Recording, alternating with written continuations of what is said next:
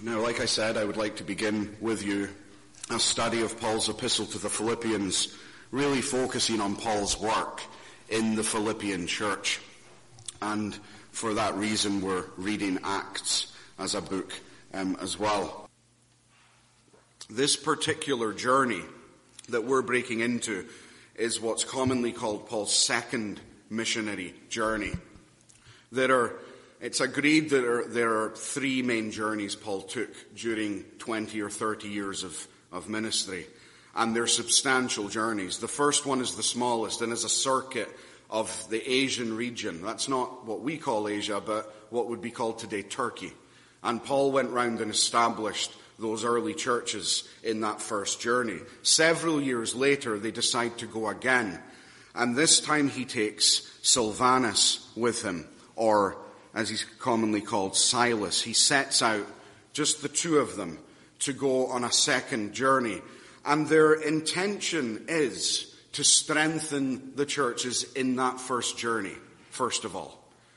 And then to proceed further west into the rest of Turkey, into the rest of Asia, and establish more churches, just to spread out a little. And as we're about to see, that doesn't happen. Something remarkable takes place that changes the entire plan, because that was not Christ's will. And Paul ends up in a place that at this time he never planned to go at all. But this second missionary journey begins, and it's around 49 AD that it takes place. And Paul's mission is to strengthen churches in an opposing culture that he's left. And there would have been elders and deacons left in charge of these churches. And he's going just to encourage them and strengthen them up and take them to the next level. And this is all found, this part of the missionary journey is found in Acts chapter 16. Now, he ends up, as he's traveling, in a place called Lystra. And there they meet and pick up Timothy. That's in verse 1. And you know the history of Timothy. We read it together. We don't need to go into it. But because Timothy had gifts and so on, Paul recognized those immediately in the time they were in Lystra. And we know from 1st and 2nd Timothy that they laid hands on Timothy and ordained him. And that he became Paul's understudy. This isn't someone new who was converted. This is someone already steeped in God's word, who was already known in his own city and the neighboring city of Iconium as someone who was already very capable to do these things. Paul adds him to this team. So it's himself, Silas, and then Timothy then, that are going to continue this work of mission and ministry. Now, Paul intends to continue west through the province of Asia and establish more churches. But like I said, a few remarkable things happen, and I hope these will instruct us and teach us and stimulate us this morning. First of all, we have a remarkable providence that takes place. See in verse 6, when they had gone through Phrygia and the region of Galatia, they were forbidden by the Holy Spirit to preach the word in Asia. After they had come to Mysia, they tried then to go to Bithynia, but the Spirit did not permit them, or the Spirit of Jesus did not permit them. So that's a prevention, a remarkable providence that we need to understand firstly. After preaching in that region, so that would be like Crawford County. Phrygia is a region with cities in it. That's a district that included Colossae, which you know, Laodicea, and a church that was also in Hierapolis. After they'd gone through there, they intended just to continue to fill out that region of Asia. But they were forbidden to do this. They intended to go west, further towards the Mediterranean Sea. That is the end of that Asian Turkish region where Ephesus was, right on the coast of the Mediterranean Sea. And Ephesus was an extremely prominent city. If Rome was New York, or if Rome was Washington, D.C., then Ephesus would be a place like L.A. or something like that. This was a substantial city with institutions of learning, huge amounts of trade, highly populated, filled with philosophers. And Paul, later in his ministry, would end up living there for 2 years and renting a philosophical hall and training ministers in that hall and establishing what became, I think, the strongest church in the region. You read his letter to the Ephesians, and he doesn't need to give them milk at all. He thunders in the first chapter of Ephesians, may be the highest and most complicated thing Paul ever wrote, packed in to a short space. And Paul just can speak this way to the Ephesians because of the success of the gospel that ends up happening in that church. Now, I think Paul at this point intends to get to Ephesus because he thinks that's where the gospel must next go. But we're told the Holy Spirit forbade him to do that. He stopped Paul from doing that.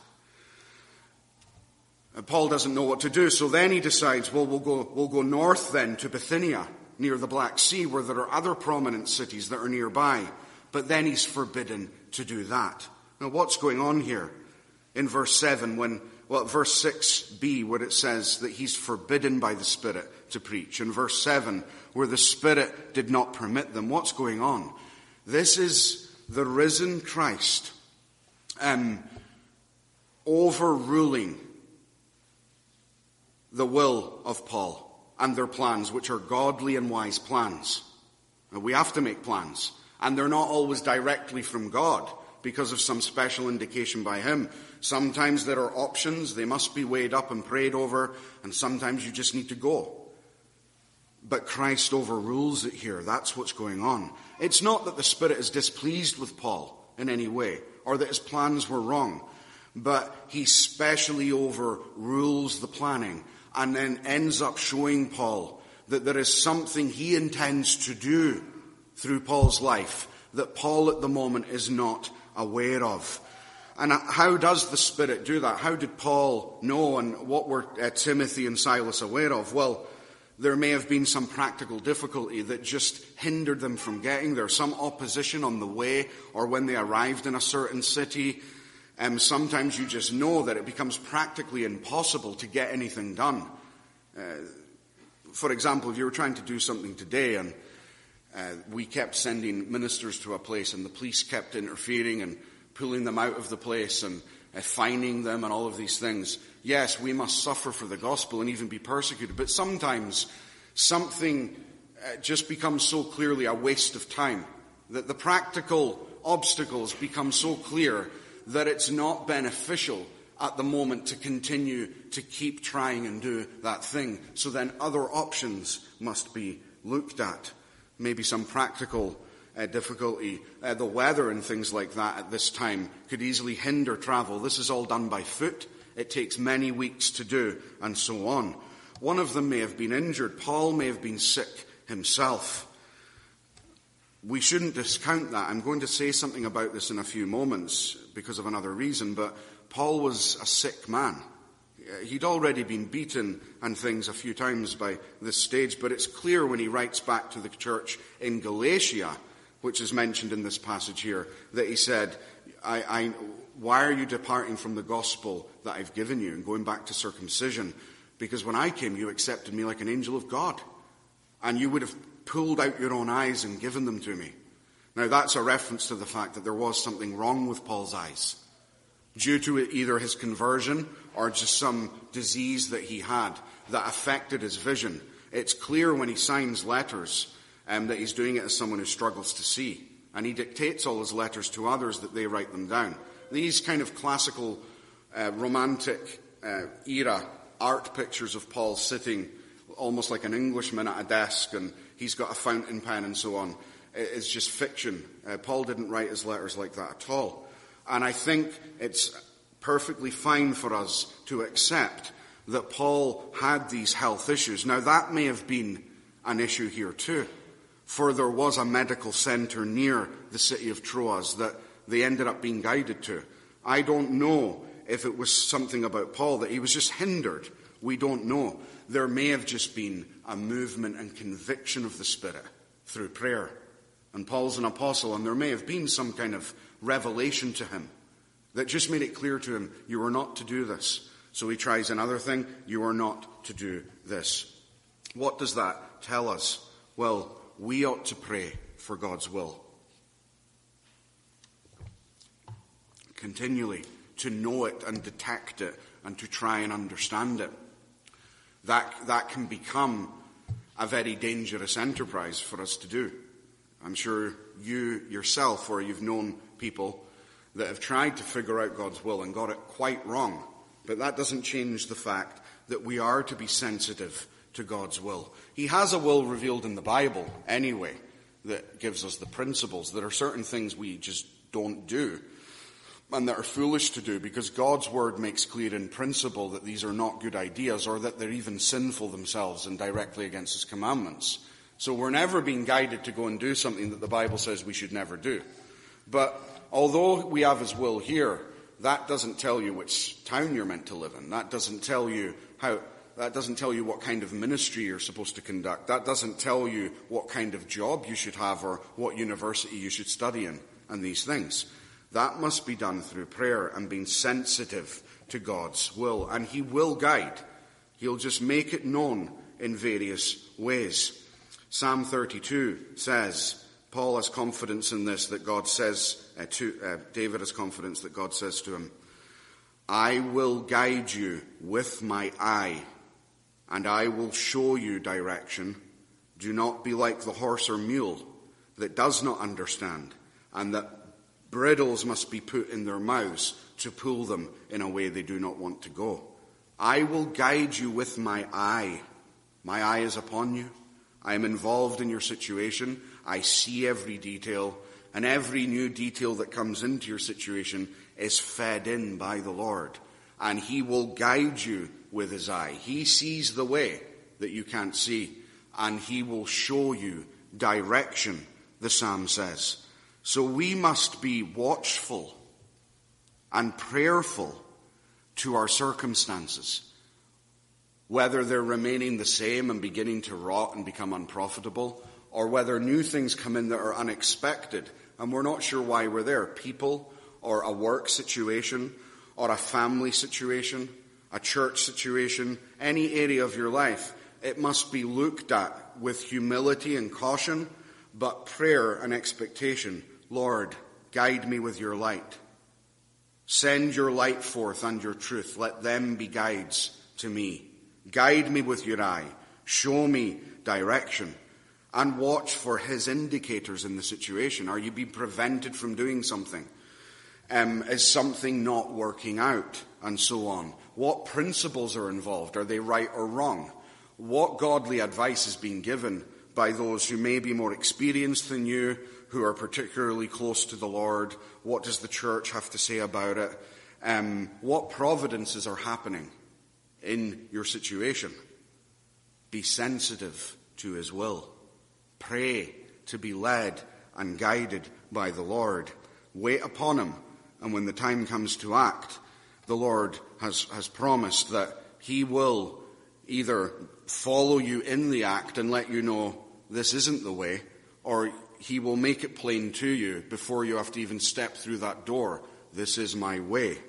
So we just take a lesson here that Paul is guided by the hand of God. And what a comfort that is, actually, because he's an apostle and we have this kind of view of him that he always knew what to do, and Christ was constantly speaking to him in a special revelation kind of way. Not the case. He had those moments throughout his life, but most of the time Paul is behaving and exercising himself as a Christian just like you or I. And when he's making plans like this, he needs to pray and these things just as I described to you. So he says, let's keep going into Asia, and it becomes clear to him that they can't go there. Let's go up to Bithynia. We can't go there. So Paul looks at the map, and further northwest, there's the border of that Turkish area, Asia, that district, which meets the Mediterranean Sea. And Troas is right on the coast. And after that, you just have a large sea area, and on the other side of it is Greece, where the gospel had not yet gone. So, we're told in the passage that they are led to Troas. Passing by Mysia, verse 8, they came down to Troas. That's where they ended up, on the western part of Turkey, on the shore of the Mediterranean Sea, where that part of the sea was called the Aegean Sea, which is the Greek Sea, and it leads to Greece. So there's the remarkable providence that prevented Paul from his plan and took him to Troas. And he doesn't know when he's approaching Troas and he sees it. He's not really sure. Why have we been led here? I'll preach the gospel here. I'll look for people to share it with here. He's not sure why they have come to Troas. And two remarkable things happen in Troas when they're there. One is, and it's not fully apparent on the surface of the verses, but he meets Luke in Troas. In verse 11, therefore sailing from Troas, this is when they're leaving it, we ran a straight course to Samothrace and then to Neapolis and then to Philippi. Do you see that route? They sail from Troas across the Aegean Sea, they land in Samothrace, go to Neapolis and end up in the city of Philippi. But notice that we ran a straight course. Why all of a sudden does it say we? Look at the rest of the verses. Verse 6. When they had gone through Phrygia, they were forbidden by the Holy Spirit. Verse 7. After they had come to Mysia, they tried to go in, but the Spirit did not permit them. So passing by Mysia, they came down to Troas. Now Luke's very humble. He doesn't say, at this point I joined the journey and here's my CV and these are all the things I have done. Luke doesn't want to write about himself. But there's a change in verse 11 all of a sudden to we. And Luke is writing this account of the Acts. This is his history. And this is the first section in Acts that are called the we passages in Acts. And there are 3 of them. This is the first. There are 2 later on in the book. All the rest of the time, Luke says, they did this, they did that, Paul did this, Peter did that. And Luke is writing that as a history because he wrote the Gospel of Luke first, a full account of Jesus' life and ministry. Then he wrote Acts, a full account of Christ's outpouring of the Spirit and the apostles' effectiveness in the Spirit. 2 huge books full of history and detail. And we know that Luke interviewed Jesus' mother, his siblings. He interviewed other disciples that had followed Christ for his whole ministry. He interviewed Peter. He certainly interviewed Paul for the rest of his life. Luke interviewed a lot of people to come to record his gospel and then to record Acts. And everything up until this point, Luke has written later in life, having interviewed Paul and the others and been given the details of everything that happened in Jerusalem and Samaria up until this point. But then all of a sudden in verse 11, we then sailed. So Luke is all of a sudden with them. He's on the boat going over to Greece. Paul arrived with Timothy and Silas, and then when he leaves Troas, there's a man called Luke who's with them, who is recording what's going on and saying, we did this and then we did that. This is interesting for a few reasons. He must have met Luke there. Now, I mentioned earlier there was a medical kind of training center, a kind of college that was near Troas. There were many in the ancient world. They weren't as backward as many people think. And Luke may have trained there and lived in Troas. He may have been teaching there, or he may have just been practicing medicine in Troas. Now, Paul had a problem with his eyes. Perhaps. I'm just suggesting this, that I'm not teaching this to you. You can think about it yourself. Perhaps the reason they ended up choosing to go to Troas is there was a problem that Paul had, and they knew that this medical center was near Troas, or that there was a well-known doctor in Troas and Paul needed treatment. If that didn't happen, they certainly went into Troas and they didn't just stay in the hotel or stay in the bed and breakfast. Paul must have gone out to the shops. He must have gone maybe where there was worship or where people were discussing ideas. And Paul spoke to people and he shared the gospel with them. He found a way to bring up the gospel in these what we would call mundane situations, when you're at the doctor's office or when you're at the hairdresser's or when you're standing in line at the grocery store. Paul found a way to raise the only important thing that matters eternally: heaven, hell, and the gospel. That's all that matters. Not the weather doesn't matter. Our interests don't matter ultimately. It's fine to mention them, but Paul would bring this up. And either at Luke's office or somewhere in the town, he is introduced to Luke. We don't know Luke's history, what he believed up until this point, how capable he was. But Paul obviously wants to include him all of a sudden, either because he wants to include him in the ministry itself, or he wants a doctor with him. We don't know. We're told that Luke was a physician. I hope we all know that. That's what Luke's occupation was. This is a great providence. And although Paul was prevented from the other places, look at God's grace here and take that for your own life. That when you are prevented from going in here or there, when your plans are frustrated, when the work dries up and people are laid off, when you can't get a place in that school or your child can't get a place in that college, when someone becomes sick and people need to move houses to be near parents or children, whatever the practical change is that's going on right now, life is, from that standpoint, very uncertain. It can really unhinge us emotionally, that we don't know what to do or why a thing is happening. Look at the kind of thing that the Holy Spirit does. This is one of the reasons that he took Paul through Troas. Luke has a lot to do with it. Not only to physically help Paul, but that Luke ended up going to Philippi with these men. And when the church is planted there, we know later that Paul and the others left, and they actually left Luke in Philippi, in that congregation with the new converts. They left Luke there. Later, Luke followed Paul on large journeys again and helped him. He accompanied him on other missionary trips. He was faithful to Paul and a friend and brother to him when Paul suffered most and was under arrest and charges for his ministry. That the Jews were trumped up charges against him, and Luke was a friend to Paul. Every person who preaches the gospel needs friends. They need support, especially when they're being opposed unfairly, maliciously, or even being charged and arrested, as is happening to many of our brothers and sisters throughout the world right now in Reformed churches and gospel-believing evangelical churches. Luke became a friend to Paul.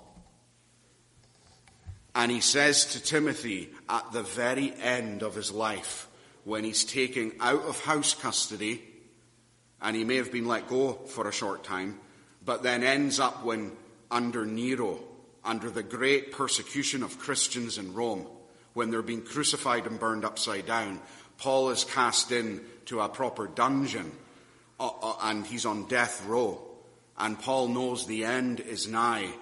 And there are preachers that have forsaken Paul, that have begun to teach against him. Paul says, at the end of his life, isn't this awful? He says to Timothy, you stand firm, because all the ministers in Asia have forsaken me. These are churches Paul planted. They've all forsaken me. But he says to Timothy, only Luke is with me. This is someone who became a brother to Paul up until the very end. He's in Rome with Paul, in danger of his own life. And he was the physician who Paul met in Troas through a gracious providence of God here. Now you look for that, brothers and sisters. People are important. You don't know the person you've met in this church or in your daily walk, in your office, wherever you spend your time. You have no idea the plans that God may have for you in his kingdom or for your children, and that the people that you or they meet may become the most significant person, actually, that they've ever met. Either to be a guide and leader of them, or to be an encourager and friend and a lover of their soul in something hard they have to do. Friendship is important in the Bible. Jonathan's heart, though his father was the rightful king, and Jonathan was next in line to the throne, he looked at David, and it says he loved him as his own soul, and his heart was knitted to David's heart.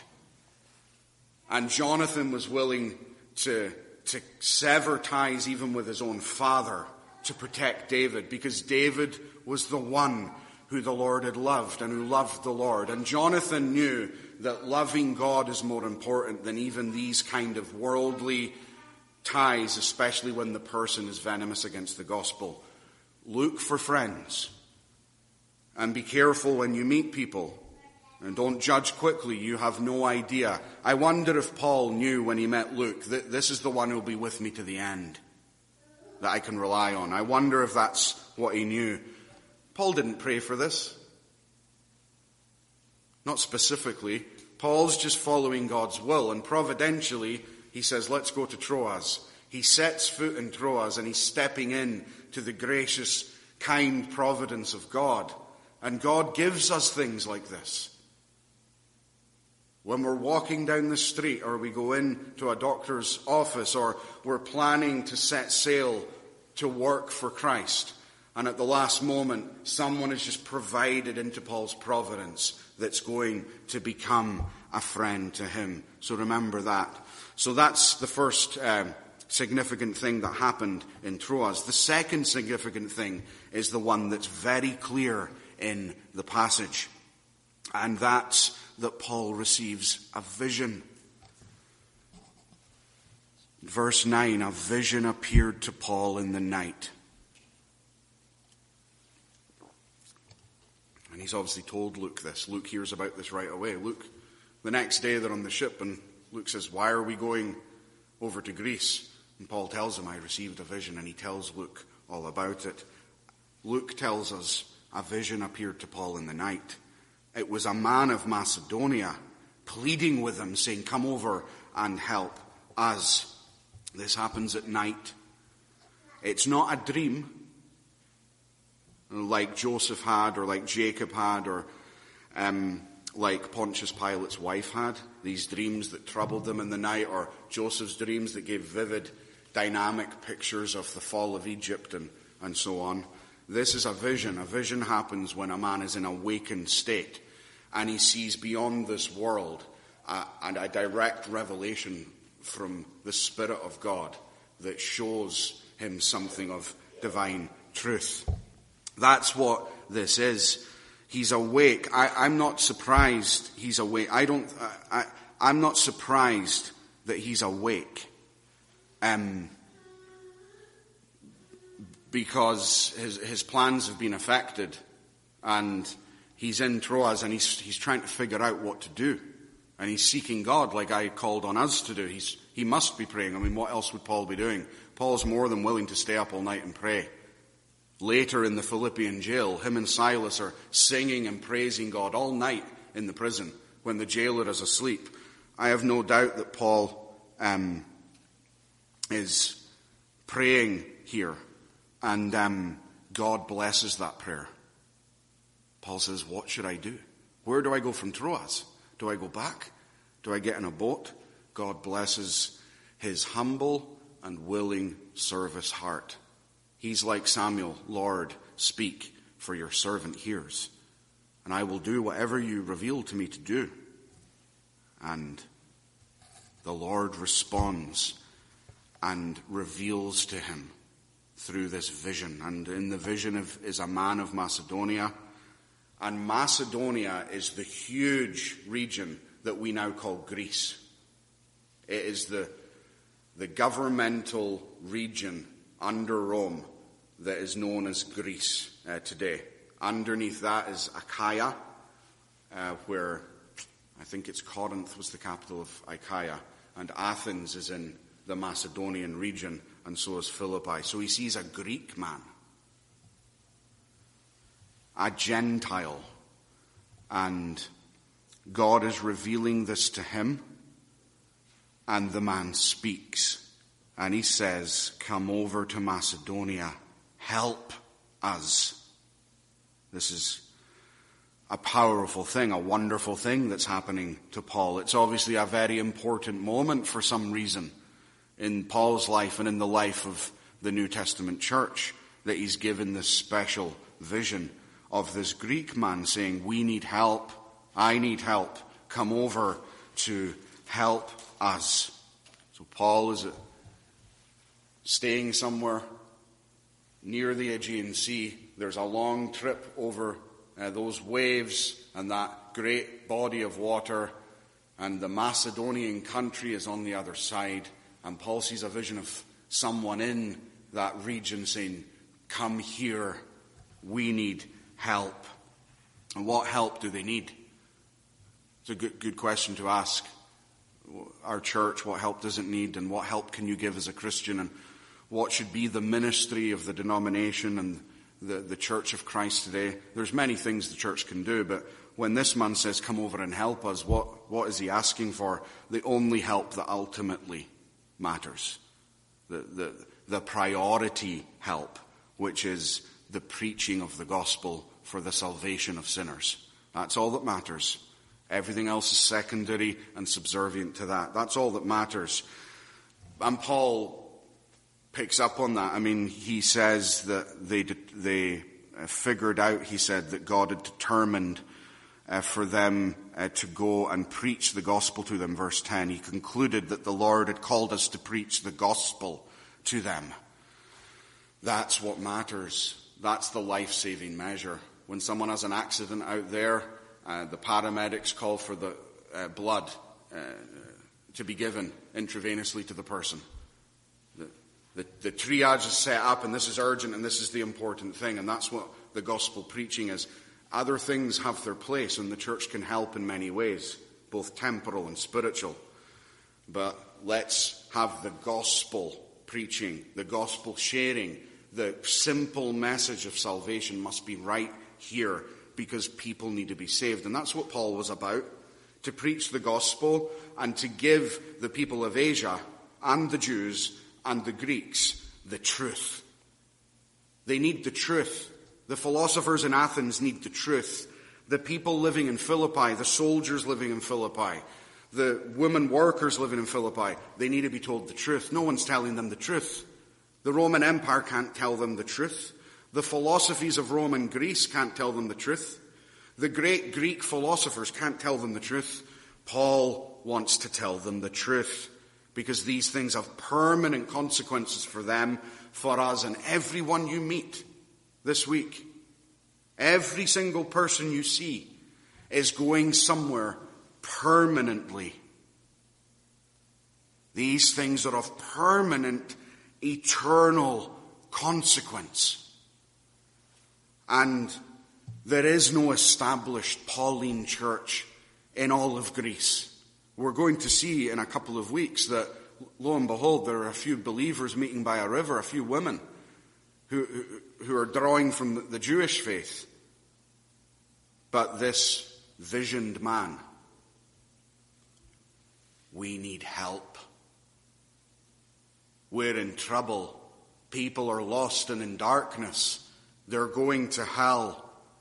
The gospel of Christ has been won by him, as Christ himself said, to spread throughout the whole world without bounds. That Christ secured that for himself to all nations, that Christ will preach the gospel to every creature under heaven, as far as the horizon goes.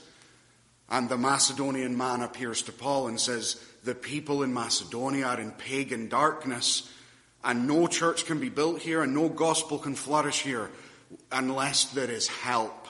The help of your preaching, the help of your apostolic ministry. What do we focus on? We consider the ways in which what we believe and the way we are to help in the kingdom. Do you want to help in the kingdom? And if so, what kind of thing is it? Is it a purely practical way, which the Lord does not despise and values?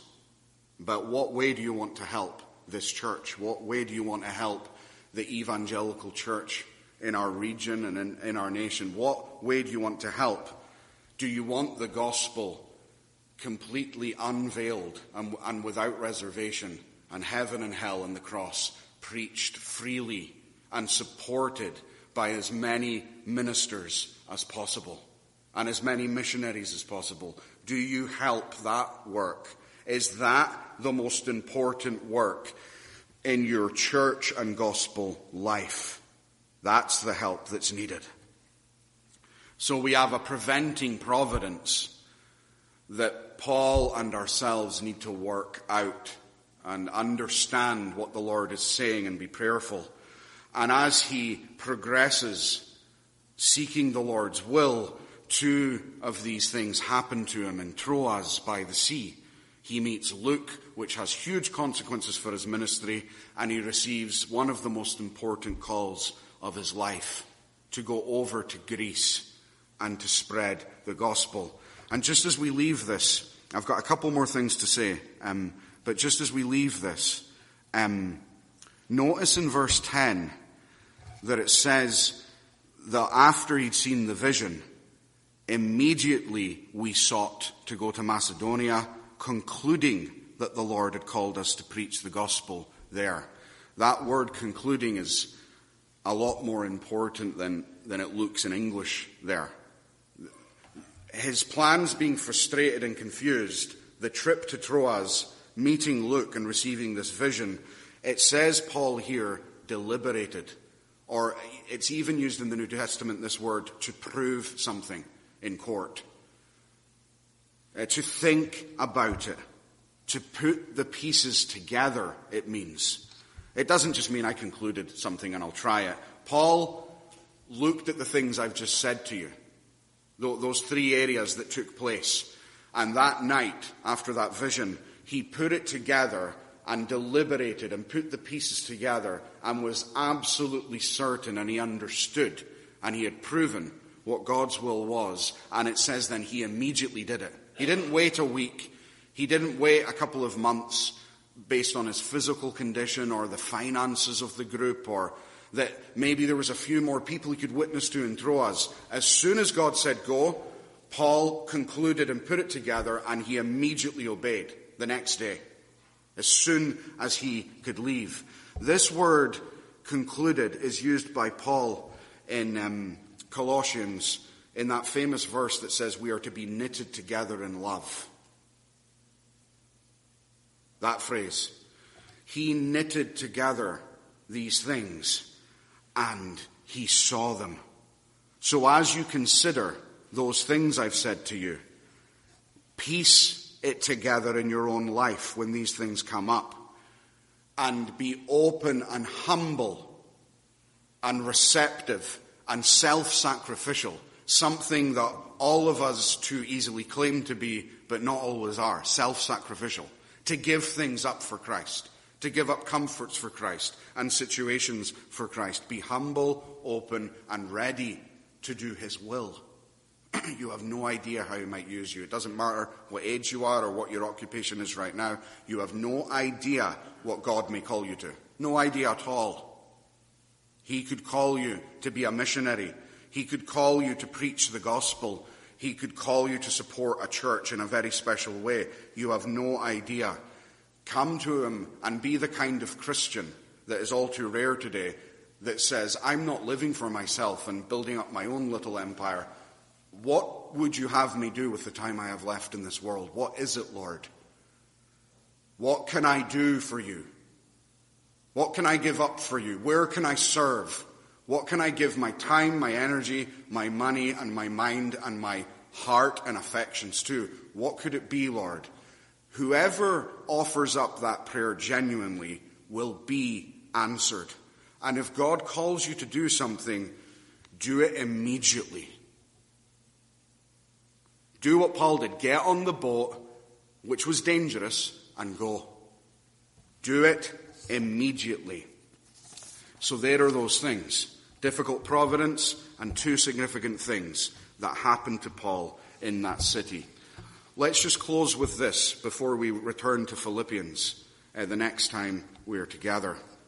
This vision that causes this trip that Paul's just about to make is hugely significant in the Word of God, in God's great covenant unfolding throughout time, from Noah to the Jews to the history of Israel and to the New Testament church. This is a watershed moment.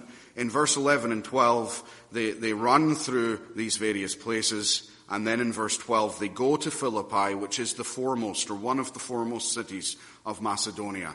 And Paul is just using his wisdom here. He doesn't stop in the first place. He goes to the prominent city where the most people are, and where the gospel will have most effect and then can spread out. So he's still using basic wisdom here. But when it says they came to Philippi, and at the end of the verse they stayed in that city for some days, this is a watershed moment that we need to understand. This is Paul setting foot in Europe, which Europe became the most influential area in the history of the world. This is Paul setting foot there with these men and beginning to establish a church there.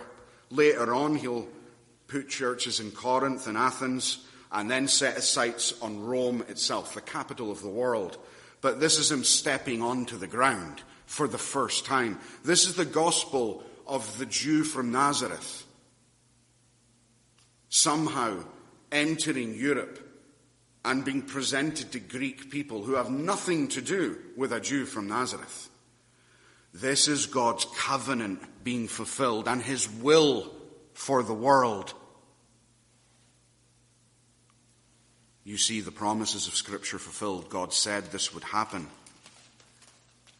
That this is important. That although salvation is of the Jews, and God had a special place in his plan for the Jews, as Christ said, the kingdom shall be taken from you. He told the leaders in Jerusalem, it will be taken from you. The sons, the kingdom will be taken from the sons, and it will be given to a nation that will bear the fruits thereof. It will be given to the Gentiles. Go preach, he told them, in his risen state. Go preach.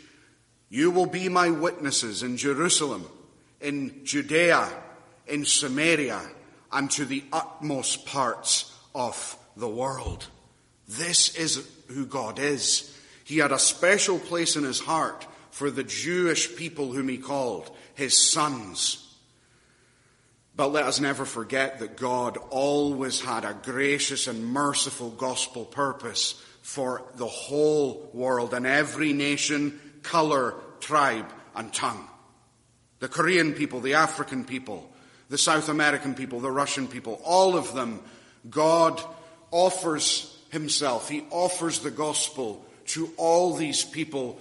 God says through Isaiah, listen, O islands, I will make him a light to the Gentiles. I shall bring forth justice to the Gentiles. The islands shall wait upon me and worship me. The Psalms. The Lord reigns. That's Christ. Let the earth rejoice, and let the multitude of all the islands be glad. Psalm 67. That your way may be made known in all the earth, and your salvation to every nation. And he will govern the nations, and all the ends of the earth will fear our God.